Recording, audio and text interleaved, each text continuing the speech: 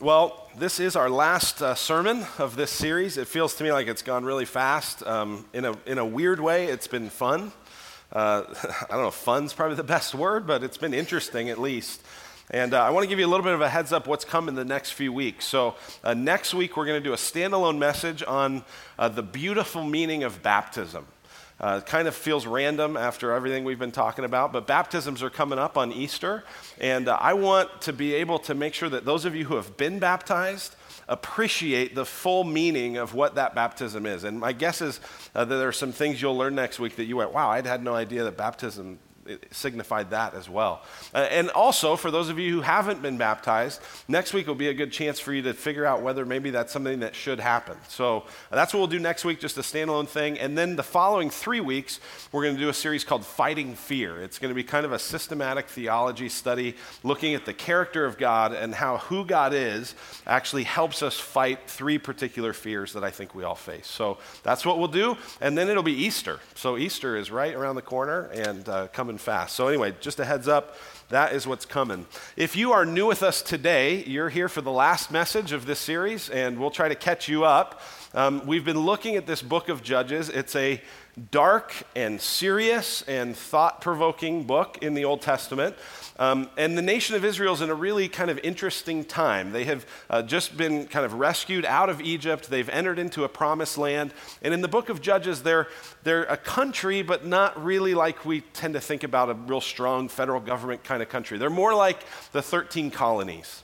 If you kind of picture what that might have been like in the early days of the United States. They're connected and they're together, but there's not this strong central government. There isn't a king because they're supposed to look to God as king. They're supposed to look to God as their authority. But we see in the book of Judges that they really, really struggle with that. We said the very first week that what happens right before the book of Judges, at the end of the book of Joshua, is Joshua, who has followed Moses. Joshua leads the people in this kind of covenant renewal, or we called it the last night of camp. Right, the last night of camp is the night when it's like, hey, we're going to follow God down the mountain, right? Yeah. We really are, right? Yeah. Are you sure? Yeah. Right? And that's kind of what happens at the end of the book of Joshua. The people are going, we're going to follow the Lord. We're going to serve God. But it's not very long in the book of Judges where you see that desire has faded. That commitment has waned. And people don't even seem to know the Lord. It says in Judges 2:10, we looked at this the first week, and all that generation also were gathered to their fathers. That's the generation after Joshua. And there arose another generation after them who did not know the Lord or the work that he had done for Israel. And that's what we see through this whole book, is you see a lot of people who know about the Lord. They know about Yahweh. They know about this God, but they don't know him. They don't have a relationship with him. They aren't shaped by him. They aren't looking to him as king. And because of that, there's this disintegration that happens. And so most of the book of Judges is this description of all of these cycles. It's about 300 years worth of cycles that just keep happening over and over, where the people of Israel sin. Because of their sin, God sends them into servitude or oppression. Other nations rule over them. They don't like that. They cry out to God in supplication, God, help us, God, help us. We don't want to live like this anymore. And God sends a deliverer, sends a savior who brings salvation, a judge, and then there's a period of rest or of silence. And that cycle has just happened over and over and over again. And last week we looked at the last of these cycles that are talked about in the book of Judges, Samson. And with Samson, here's something you just have to see. By the end of the Samson story, Israel is hanging on by a thread. By a thread. Right, 300 years before, at the beginning of the book of Judges, the people of Israel are called to be a light to the nations. They're called to be the kind of nation that the surrounding nations would look at and go, wow, they are different. They're distinct. We need to learn from them. And instead, by the end of the cycles of Judges, by the end of Samson, the people of Israel are so comfortable being like all the other nations that actually when Samson is trying to fight against the Philistines, they would rather turn Samson over to the Philistines so that they could just live comfortably as Philistines. And in fact, if not for Samson constantly putting sand in the gears between him and the Philistines, the nation of Israel really would have just sort of faded and become the Philistines. But because of Samson, there's at least some sense of, okay, Israel's distinct. Israel is hanging on just by a thread. And it's at the end of that story that the author of this book of Judges places 5 chapters that are a horrifying conclusion. So we had an introduction at the beginning, and then we had all these cycles, and now we've got a conclusion. And the conclusion, as I've said, is one of the most disturbing stories in the Bible, maybe in ancient literature. And it's designed to make you go, what? Really? How could this happen? That's what it's there for. It's so disturbing that some people have thought, there's no way this could be true. There's no way that God's people could have really done this. Well, you don't know God's people very well. Because everything bad that happens in the book of Judges happens at the hands of God's people, at the hands of the Israelites. But we believe this really happened, and despite how horrible it is, we believe it's worth studying because the scripture tells us that all scripture is God-breathed, and it's profitable for teaching, reproof, correction, and training in righteousness. That includes even these hard, ugly, I don't want to look at it. It maybe even brings up some pain from my past kind of stories. So that's what we're going to look at here this morning. You ready? Well, I don't know. Seriously, if at any point you need to go, I honestly would understand it because this is an intense story. All right, so these last 5 chapters are divided up kind of in 2 parts. The first part is chapters 17 and 18, kind of the religious failure of Israel. And then you have 19 to 21, which is the moral failure of Israel. Now, the religious and the moral failure, the spiritual and the social, those overlap, right? Those are not really clear distinctions, but just for the sake of trying to understand it, that's a little bit of what's going on. So in chapter 17, Nikki read the story, you read it along with her, of this guy named Micah who steals a bunch of money from his mom. He steals 1,100 pieces of silver. The average person lived on maybe about 10 pieces of silver a year. So he stole a huge amount of money from his mom. Right? Some of you are like, so? It's like, no, that's bad. You're not supposed to do that, right? So he steals all this money from his mom. He comes clean to her, says, hey, I shouldn't have done this. She says, oh, it's okay, son. Why don't we do this? Why don't you take this money, and with this money, I'm going to dedicate it to Yahweh. I'm going to dedicate to the Lord, and why don't you build a shrine at your house to Yahweh? You can make a bunch of graven, carved images, a bunch of metal images, and we can just worship Yahweh at your house. He says, great idea. Now, if you have read any of the Bible, you know that's not a good idea. Because the first commandment was, love the Lord your God and have no other gods before him, right? The second was, don't make a carved image. So they're breaking the very first 2 commandments, but doing it in the name of the Lord. And so Micah gets this whole worship thing set up, this whole religious ritual thing going at his house, and he says, there's only one thing that we're missing. We need a Levite. Because in the Old Testament, the Levites were the ones who ran the worship at the tabernacle and the temple. He says, we need a real, genuine, like in-the-flesh Levite. Maybe he can run this thing. And so this Levite happens to come by, and he says, hey, you're a Levite. Why don't I hire you to work at my shrine? And so he does, and he gets him, and this whole thing is going. And Micah is so deceived. There's so much blending. Of this is all like the Canaanites would do, right? The Canaanites, the world would say, hey, worship a God that you can make in your image. Make sure you arrange it the right way so that God has to bless you.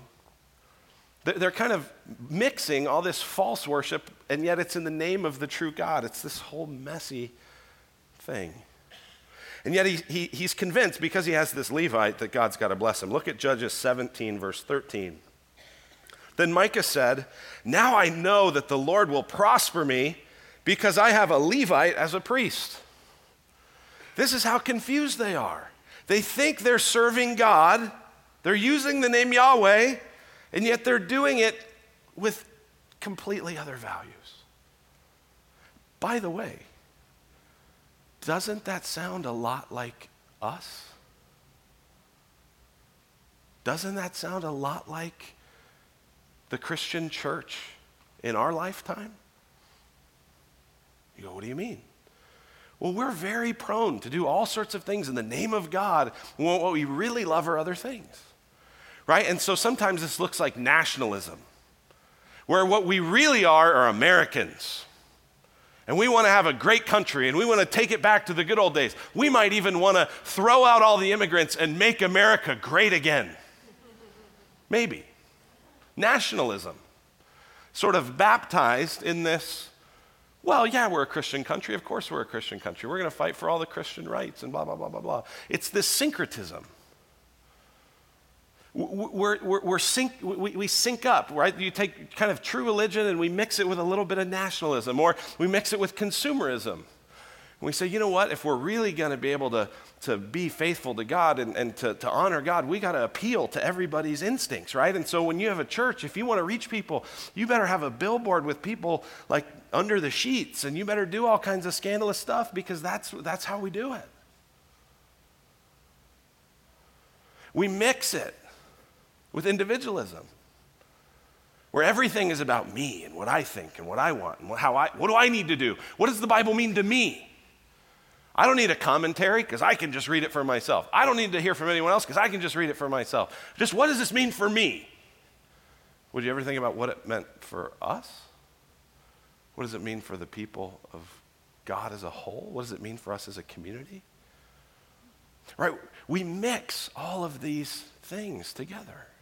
They were doing the same thing. Well, chapter 18 talks about how this whole like idolatrous shrine is so popular that the tribe of Dan, this is one of the tribes of Israel, they see it and they say, man, we want it. And so they decide to take this shrine, they take all the images, they even take the Levite up to this new territory that they're moving to. And you read it and you kind of go, what is all this about? What is the point? Why is this story here? Well, it's here for two reasons. One, to show you this is what happens when people just do what's right in their own eyes, right? That's what it said in 17:6. In those days, there was no king in Israel. Everyone did what was right in their own eyes. So they're going to worship God the way they want. And secondly, there's a big punchline at the end of 18. Because all through chapter 17 and all through chapter 18, it talks about this Levite who's there to do this worship, who's there to run the shrine. It never names the Levite until the end of chapter 18, verse 30.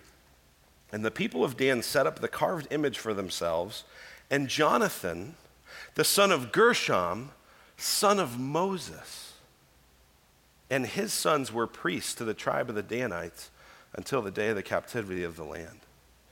Now we go, okay, what does that mean? Here's what it means. The Levite who's running the idolatrous shrine is the grandson of Moses. How quickly God's people have fallen. You go, wait a minute, timeline. I'm trying to get we'll talk timeline later. But for now, just realize, and it'll say in chapter 20 that the grandson of Aaron is also a priest at this time. So you're talking about the people of God falling fast. Well, not only do they fall fast, they fall far. And that's the end of this book, chapter 19, 20, and 21. And this really tells us about the moral failure of Israel, and it is disturbing. So here's the story. I'm going to just kind of try to summarize the story for the sake of time for the sake of interest. We'll look at some verses along the way as well, but let me just kind of tell you the story. So it's a new story about a new Levite, okay? So not Moses' grandson, not the guy at the idolatrous shrine, a new Levite. And this Levite, we're told in the beginning of chapter 19, has a concubine. Now, concubine was kind of a girlfriend, kind of a wife, kind of a slave. Parts of the story, he's called her husband. Parts of the story, he's called her master. It was not something that the people of Israel were to have. They were not to have concubines. It was a practice that they had picked up from the Canaanites. So he has this concubine. She's unfaithful to him, and he says, I want you out of here. Go away. And so he sends her off. Well, she goes to her father's house. She goes back to live with her parents. They live in Bethlehem. Okay, so she's there for 4 months. And after 4 months, this Levite goes, you know what, I want my woman back. I'm going to go get her. And so he gets his male servant and he gets his animals and he heads down to Bethlehem. He's going to go pick up his woman. He gets there, knocks on the door. The concubine dad-in-law, I don't know what you call him, is there. He's like, hey, it's great to see you. It's what, and so they spend a few days eating and drinking and really just seems like having a great time. At some point, the Levite goes, okay, we got to go. And the father-in-law says, no, stay here, eat and drink. We're going to have a great time.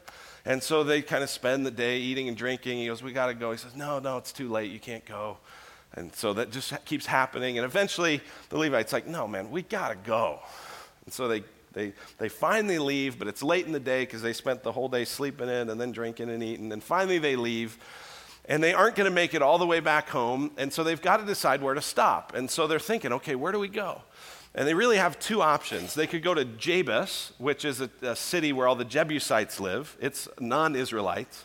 They go, oh, we don't want to go there. All the non-Israelites, they're bad to people. We don't want to be around those bad people. Or they could go to Gibeah.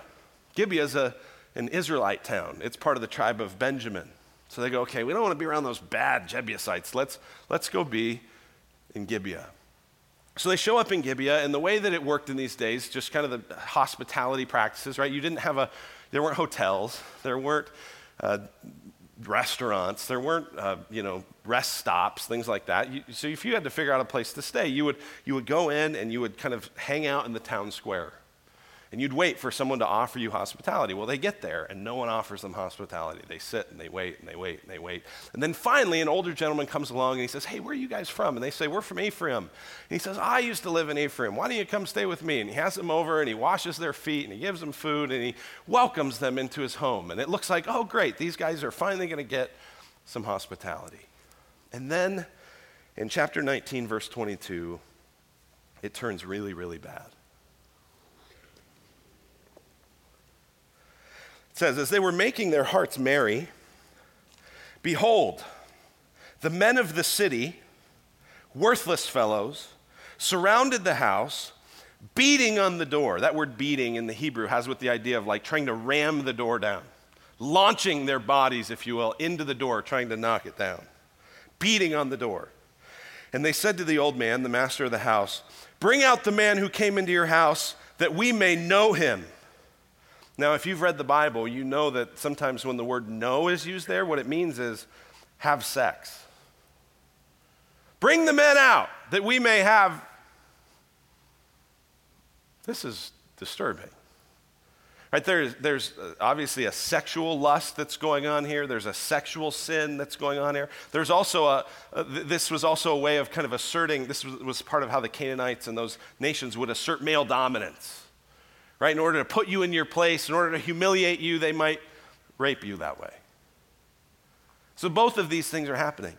And get this, they're happening from Israelites. Now, this story sounds familiar to the people who would have first been reading this book. And if you've read the Bible, they might sound familiar to you because this would sound like the story of Sodom and Gomorrah. There's a story in Genesis 19 where Abraham is visited by some angels, and these angels are staying in his home, and he's offering hospitality to them. And the men of Sodom gather around the house, and they bang on the doors, and they say this exact same thing. And as a result of it, Sodom is destroyed. Sodom is wiped off the earth. It's the absolute picture in the Old Testament of evil. And now the Israelites have become the new Sodom. That's how far they've sunk. That's how far they've gone. Well, in the story in Genesis 19, they never got to act on it. What about here? So, verse 23, and the man, the master of the house, went out to them and said to them, no, my brothers, do not act so wickedly, since this man has come into my house. Do not do this vile thing. Behold, here are my virgin daughter and his concubine. Let me bring them out now. Violate them and do with them what seems good to you. But against this man, do not do this outrageous thing. But the men would not listen to him. So the man, this is now the Levite, the first guy in the story. So the man seized his concubine and made her go out to them. And I don't even want to read the next few verses out loud. Think of the horror of this. Don't do this. But we'll send these girls. Get out there, honey. You wanted to be unfaithful? Go for it. Just callous and horrible and wicked.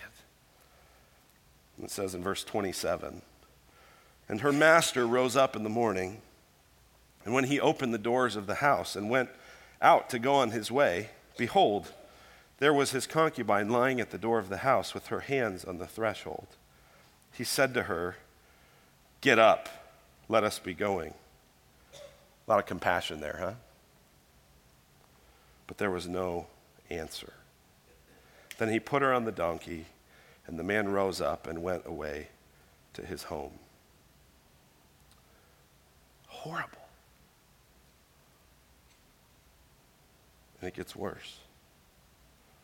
Verse 29, and when he entered his house, he took a knife, and taking hold of his concubine, he divided her limb by limb into 12 pieces, and sent her throughout all the territory of Israel. And all who saw it said, such a thing has never happened or been seen from the day that the people of Israel came up out of the land of Egypt until this day. Consider it, take counsel, and speak. The people of God are worse than Sodom. Not only is this woman killed and left for dead, but then in order to get the word out, right, because maybe he thinks, well, they're not going to listen if I just write a letter about what the men of Gibeah did. I gotta send these care packages out. And so, mayor after mayor after mayor in all these Israelite tribes, hey, the mail's here, and he's opening up a box, and it's got a foot or a head or an arm or something, and they're horrified. They're going, well, what do we do about this? This is terrible. How could this happen in Israel? They say, we got to do something. And so in chapter 20, the rest of the tribes of Israel decide, we're going to do something about this. We've got to hold these men from Gibeah accountable. And so they gather up this huge army from all 11 tribes, except for the tribe of Benjamin. That's where Gibeah was. And they go and they line up against the town of Gibeah. And they say, hey, bring out the guys who did this. Bring out the people who did this atrocity. The men of Gibeah say, no, he's our guy. We're not going to send him out. And the tribe of Benjamin, which Gibeah was part of, says, no, we're not going to let you do that. And so the rest of the 11 tribes say, well, this is a huge problem. We have got to hold these people accountable. And so we're going to fight them. And before they fight them, they make an agreement. All these 11 tribes, they say, you know what? We're going to make this agreement that none of us are going to ever give one of our daughters to a Benjamite in marriage. Okay, deal? Pinky swear we're in on this? They make the deal. They make that covenant. They make that agreement. And now the 11 tribes are going to fight against Benjamin. So they're there, the battle's ready, they attack, and the tribe of Benjamin pushes them back, kills about 20,000 some people. And then the next day it happens again. They attack, the tribe of Benjamin kills tens of thousands of people. On the third day, the rest of the tribes of Israel, they run away to make the Benjamites sort of chase after them, and then they send some other guys in to sneak back, and they get into Gibeah, and they burn Gibeah to the ground. They kill every man, woman, child, and in fact, they kill every man, woman, and child in the tribe of Benjamin, except 600 who ran away into the desert. So it's this huge, resounding victory. They got justice. They got what they wanted. But then it occurs to somebody, wait a minute, we've just wiped out a tribe of Israel. Right? They hadn't even heard of the lost tribe of Israel at this point. We just about wiped this whole Benjamin tribe out. What are we going to, this is a huge problem. What should we do? Someone says, well, we got to get wives for these 600 Benjamites. Someone else says, yeah, but there's a problem. We all agreed that we're not going to give our daughters in marriage to a Benjamite. What are we going to do? Someone in the back goes, well, you know what? Those jerks at Jabesh Gilead, they never showed up for the battle. Why don't we just go attack them and take their women? Good idea. And so they go to this town, Jabesh Gilead, part of the 11 tribes that didn't attack. And they go to Jabesh Gilead and they kill every man, woman, and child except for the young virgin girls. And they take about 400 of them and give them to to 400 of the 600 Benjamites who are left alive. Now they've wiped out another city. Well, now what about the 200 guys that didn't win the wife lottery? What are they going to do? Someone says, I got an idea. They have this festival at Shiloh every year. At Shiloh, what happens, they have this big party, and at some point, all the young, unmarried girls, they come out, and they do this dance. Here's what we'll do. We'll have these 200 Benjamites hide in the woods, hide in the weeds, and they can kind of be there waiting. And when the girls come out to do their dance, they'll run out there, they'll grab them, grab one, sling her over your shoulder, kidnap her, take her off, and get yourself a wife. Somebody goes, well, but how are we going to do that? Because they said they can't give their daughters in marriage. Yeah, that's right. So if we kidnap them, then the dads will be able to say they kept their vow. And the Benjamites will have a wife. Good plan? Yeah, good plan. And that's what they do. And that's how the book of Judges ends. One commentator says that one rape led to 600. And it's over. It ends. That's how it ends. This is not a story you want to tell your kids, right? Mommy, tell me the one about the concubine and the hacksaw. This is horrible. This is disgusting. It's meant to shock you. It's meant to make you go, what? God's people did this? Yes, God's people did this. And at the end, there's no hope. There's no deliverer coming. It just says, the end of chapter 21, verse 24, and the people of Israel departed from there at that time, every man to his tribe and family, and they went out from there, every man to his inheritance. In those days, there was no king in Israel. Everyone did what was right in his own eyes. And isn't that what happened? Everyone did what's right in his own eyes. The Levite thought it was right in his eyes to have a concubine. Even though that was against God's law, he wanted it, so he had one. She was unfaithful. He figures, it's right in my eyes, get out of here. He wants her back. He says, I'm going to take her back. Right? They get to Gibeah. The men of Gibeah go, we don't want you here. We're going to do this horrible thing to show you who's boss. It's right in their eyes. The Levite says, you know what? We wouldn't even be in this mess if you hadn't, first of all, cheated on me. And second of all, if your dad hadn't kept us so long, getting me drunk every night. So you know what? Get out there. That's right in my eyes. I think that's the right thing to do. Serves you right. He goes, I've got to send a message. I've got to make sure everyone listens. So you know what? It makes sense. It's right in my eyes. Let's chop her up. You know what? Let's destroy those Benjamites. You know what? Let's defend these rapists. You know what? And it's all just everyone doing what's right in their eyes. That's the end of the book of Judges. What are we supposed to get from it? What might God want us to hear from that? There's a number of things I want to share. Here's the first one. You cannot do what's right in your own eyes without hurting somebody. You can't do it. Right? And we've said along the way that this phrase, what's right in your own eyes, it's kind of like whatever you want, wherever you want. But most of us are going, well, I don't do that. But you do what's right in your own eyes. Everything you do, you go, that makes sense to me. That sounds right to me. And if you live that way, no king, no moral authority, no rules, no one who's Lord of your life except you will hurt people. And here's what makes this so hard, is our culture and the media and music and advertising is doing all of this stuff every day to try to reach into your heart and to say, do what's right for you. Do what feels true for you. This is your journey. This is your story. No one can tell you not to. Just do what feels right to you. And there's something in you and there's something in me that hears that and is like, yeah, I want that.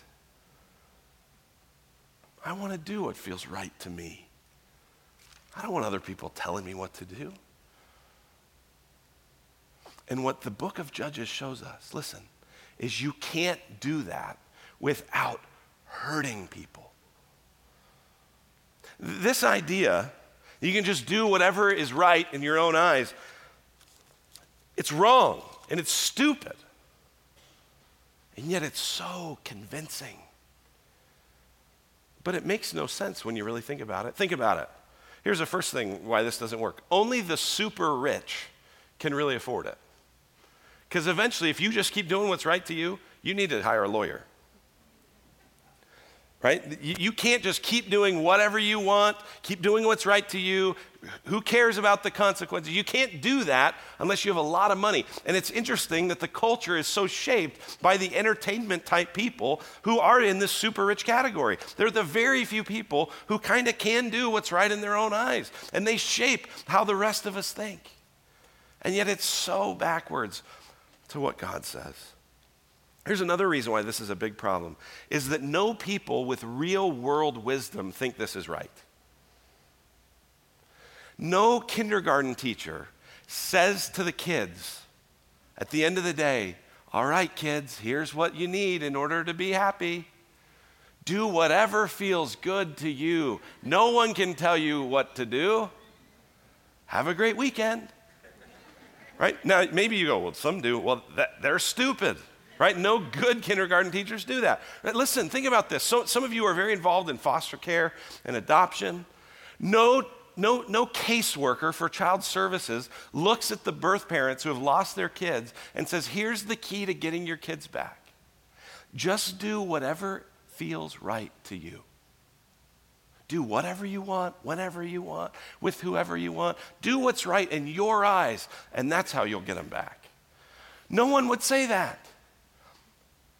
No law enforcement officer, no judge, no person with real, this is how the world works, would say, just do what feels right to you. Because it's foolish. Here's the next thing we see, and this is huge in this story. This is why this doesn't work, is that this generally works out much better for men than for women. I mean, isn't it just appalling the way women are just treated like property? Just totally, right? It's one thing, as horrible as it is, the Levite who sends his concubine out, but the master of the house who says, you want my daughter and his concubine? It's insane. But when we do what just feels right to us, when that becomes the dominant way of thinking in a culture, it always works out better for men. Because men get to shape it, and men get to do what's right in their eyes. And what's right in their eyes is to make women small, and to make women unimportant, and to make women property. It's why everywhere that women's rights has happened, women have had to fight for it. Because cultures are set up with lots of people doing what's right in their own eyes, and it always works out better for the men. I hope you don't see this Judges story, even though it's in the Bible, as God saying, this is how it should be. You get that, right? This is God saying, do you see how horrible it is? That's not how it's supposed to be. And here's the last reason why that doesn't work, is because eventually you hurt somebody. You hurt you. People go, I can do what I want. I can do what's right in my eyes as long as it doesn't hurt anybody. I can do what feels good for me as long as it doesn't hurt anybody. Well, you're somebody, and it's going to hurt you. It's eventually going to hurt you to go down this path. We said at the very beginning, we've said it throughout this series, that the things that end up enslaving you all began as expressions of your freedom. You're enslaved to alcohol, it began as an expression of freedom. You're enslaved to pornography, it began as an expression of freedom. You're enslaved to a relationship with someone that isn't your spouse, it began as an expression of freedom. And eventually, if you just do what feels right to you, what you think's right in your eyes, you will hurt you. And if you have kids, you can't hurt you without hurting them. If you have parents, you can't hurt you without hurting them. If you have friends, you can't hurt you without hurting them. It always hurts somebody. You can't do what's right in your own eyes without hurting someone. Here's the second thing. You can drift away from God faster than you think. You can drift away from God a lot faster than you think. So I want to go back to, remember when I was telling you the story, we talked about how the first Levite who was working at the idolatrous shrine of Micah, he was the grandson of Moses. And we said later in the story, we saw that the grandson of Aaron was also involved in this time. You go, okay, chronologically, what does that mean? Okay, so let me show you this. This is the arrangement of the book of Judges. This is how the author arranged the story, all right? They wrote chapters 1 and 2, kind of an introduction. Chapters 3 to 16 is all the cycles. And then there's this conclusion of 17 to 21. So that's how the author arranged the material.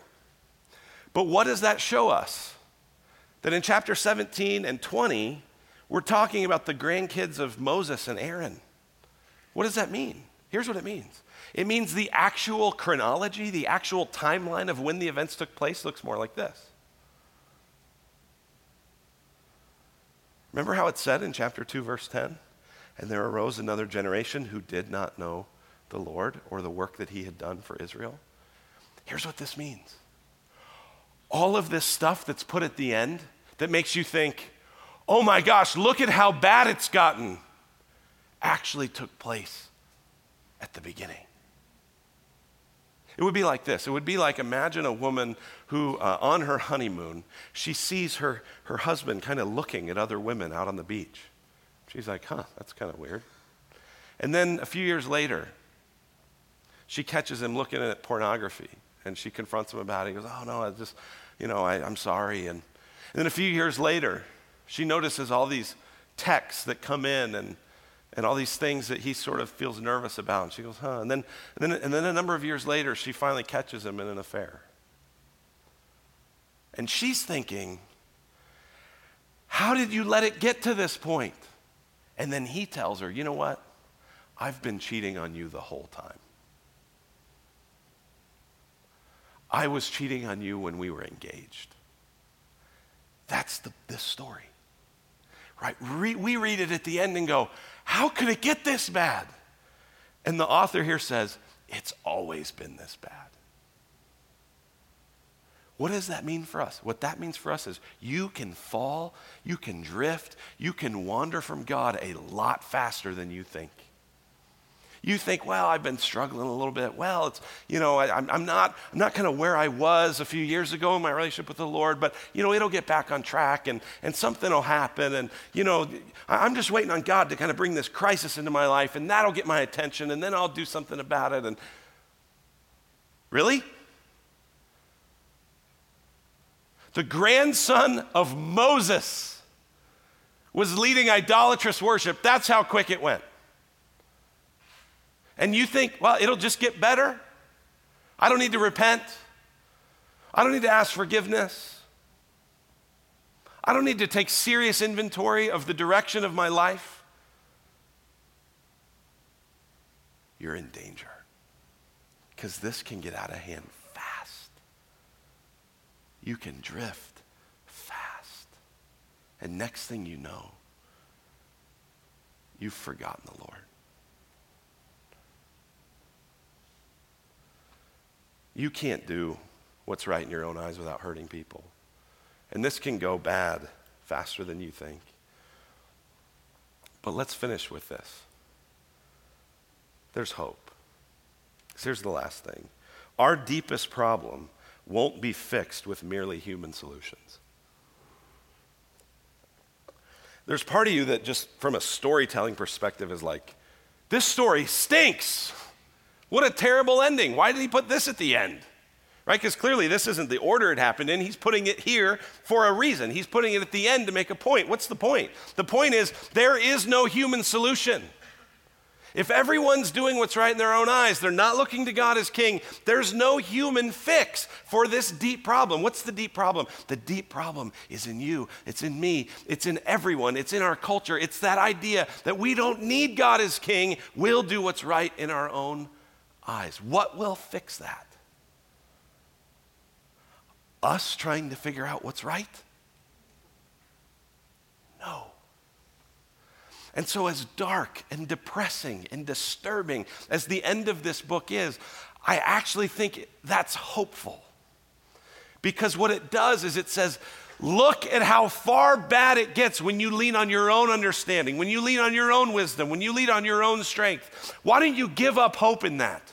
And why don't you instead look to the one that Judges points to? Look to the flawless deliverer that all of these flawed deliverers point to, Jesus Christ. Look to him. He's the only hope. He's the only answer. And it's so interesting that if you read the next page, right after Judges 21 is Ruth chapter 1. And Ruth takes place, it says in the first verse, in the time of the judges. And Ruth's name is in Matthew 1, the genealogy of Jesus Christ, the true king. Even in the midst of this horrible situation, it's pointing to a flawless deliverer. It's pointing to a bigger Savior. It's pointing to the true king. This is what we're longing for. This is what we're hoping for. And our human answers can't get it. I don't know if you watched the Super Bowl or watched the Super Bowl halftime show, I actually mostly liked it. And regardless of what you think about Beyonce and controversies and Coldplay and Bruno Mars and whatever, there was a fascinating thing at the end. Do you remember the end of the halftime show, the Super Bowl? The end of the halftime show, Chris Martin from Coldplay and Beyonce and Bruno Mars, they're standing there, and there's this huge choir behind them, and they're singing. And you know what they're singing? They're singing, "We got to get it together right now. We got to get it together somehow. We got to get it together right now. We got to get it together somehow." And I'm sitting there watching and going, that's the world's answer. Because the world knows it's not together. The world knows this isn't life as we imagined or hoped it would be. This is broken. This is wrong. This is messed up. This is not it. We got to get it together. And I love the honesty of that line. Somehow. And the conclusion was, believe in love. And here's what I want to tell you. Do we need to get it together somehow? Yes. Is the answer to believe in love? Yes. Is the answer to believe in our ability to love, in our ability to get it together, in our ability to fix it? No. That's the world. The world sees the problem. The church even sees the problem. And so we need to look to the better answer. And the better answer is that God sent the true deliverer, who saves us, not just from the feelings of our sin, but the roots of it, and who cleanses us, and who purifies us, and who sends his Spirit in us, and who lives with him as our King, so that we can be changed from the inside out. That is our hope. And so if the book of Judges feels hopeless, it should. And you should look to the rest of the story and go, oh yes, there's hope here. And his name is Jesus. Let's pray.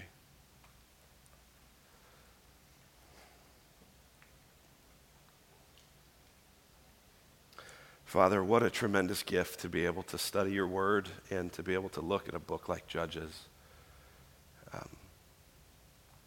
God, we invite you to continue to do surgery on our hearts and cause us to want to do what's right in your eyes. We ask it in Jesus' name. Amen. Well, we're going to take a few